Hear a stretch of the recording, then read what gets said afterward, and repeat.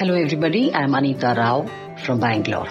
By profession, I'm an international air hostess, now totally into social activities. I have an NGO called Sakriya by Anita, which means good deed or active participation, through which I teach menstrual hygiene management, general cleanliness, travel etiquette, and communication skills in rural and urban government schools, colleges, slums, prison, police department, BMTC, everywhere. In this show, I'm going to talk about menstruation, menstrual hygiene management, and very important, how much he knows about periods, why he should know about periods. Enjoy the show. What are the commonly used menstrual products in our country? Yes, we are so comfortable using plastic pads. And there are menstrual cups, which are sustainable products, and reusable pads. And there are period panties also nowadays available. And in few places, women still use a cloth as a menstrual product, blood absorbent. Is it harm? No, it is nothing. There is nothing wrong in it using, but extra precaution has to be taken.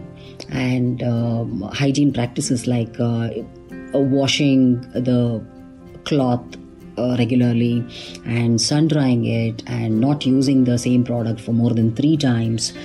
These are the things if you take extra care. I support reusable pads because it is detrimental. It has detrimental effects on the environment. How a girl needs around 72,000 pads in her lifespan. We menstruate from the age of 9 till 50. And each pad needs around 300 to 400 years to decompose.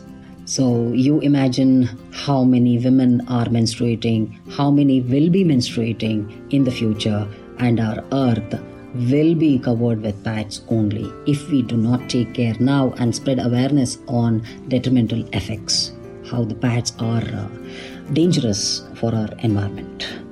The sustainable menstrual products, as I said, go for menstrual cups, reusable pads. And how can I create awareness on this Go Green thing? Schools and colleges must take this initiative. And of course, I have been to many schools and many colleges. Schools are slowly opening up and then they are ready to take this initiative and spread awareness to girls and women in everywhere. What's your opinion about inculcating sex education? Somebody asked me in schools, when I visit schools, they ask me like, do you think it is important for inculcating sex education as part of the curriculum? Yeah, it is a must. We do not talk about sex openly to kids like other countries.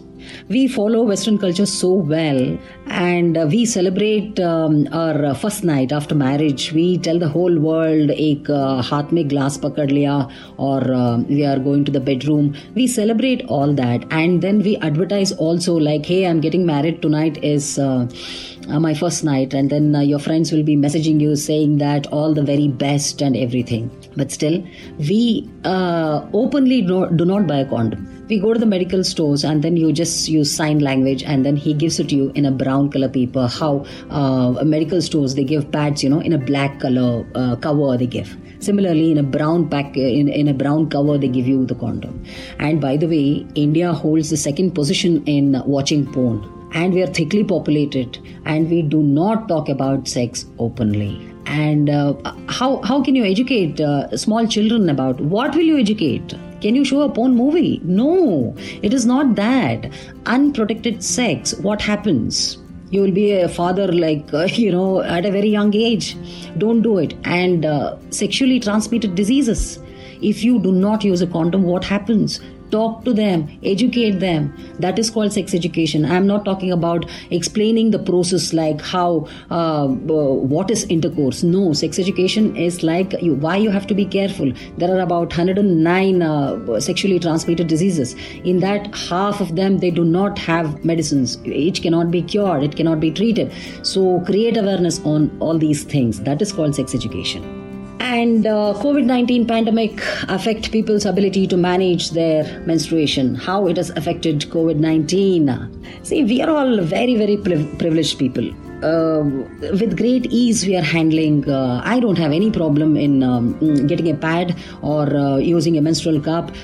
It did not hamper this. COVID-19 has not disturbed my menstruation. Whether it is COVID, whether it is epidemic or pandemic, irrespectively, we women bleed. Think about those daily wage workers and migrants and people living in very small houses, people using public toilets. They are actually suffering. They are using whatever is available, like rugs and ganji bags and dry leaves. Oh my God, if you hear the stories, you really get scared. So, in this case, if I go to a lady and tell her to practice menstrual hygiene management, do you think she's going to listen to me? For her at present, buying a pad is a luxury. So in that, if I tell her change your pads every 6 to 8 hours, no, she can afford to use only one pad a day, which is so dangerous, which leads to bacterial infections, UTI, cervical cancer. So what's the best solution? Just whenever you see any underprivileged people, or when you are passing by any slums, or if you see anybody on the road, any lady, just buy her pads. That's all. That's how we can cooperate. We can help them to manage menstruation during this COVID-19. Thanks for listening.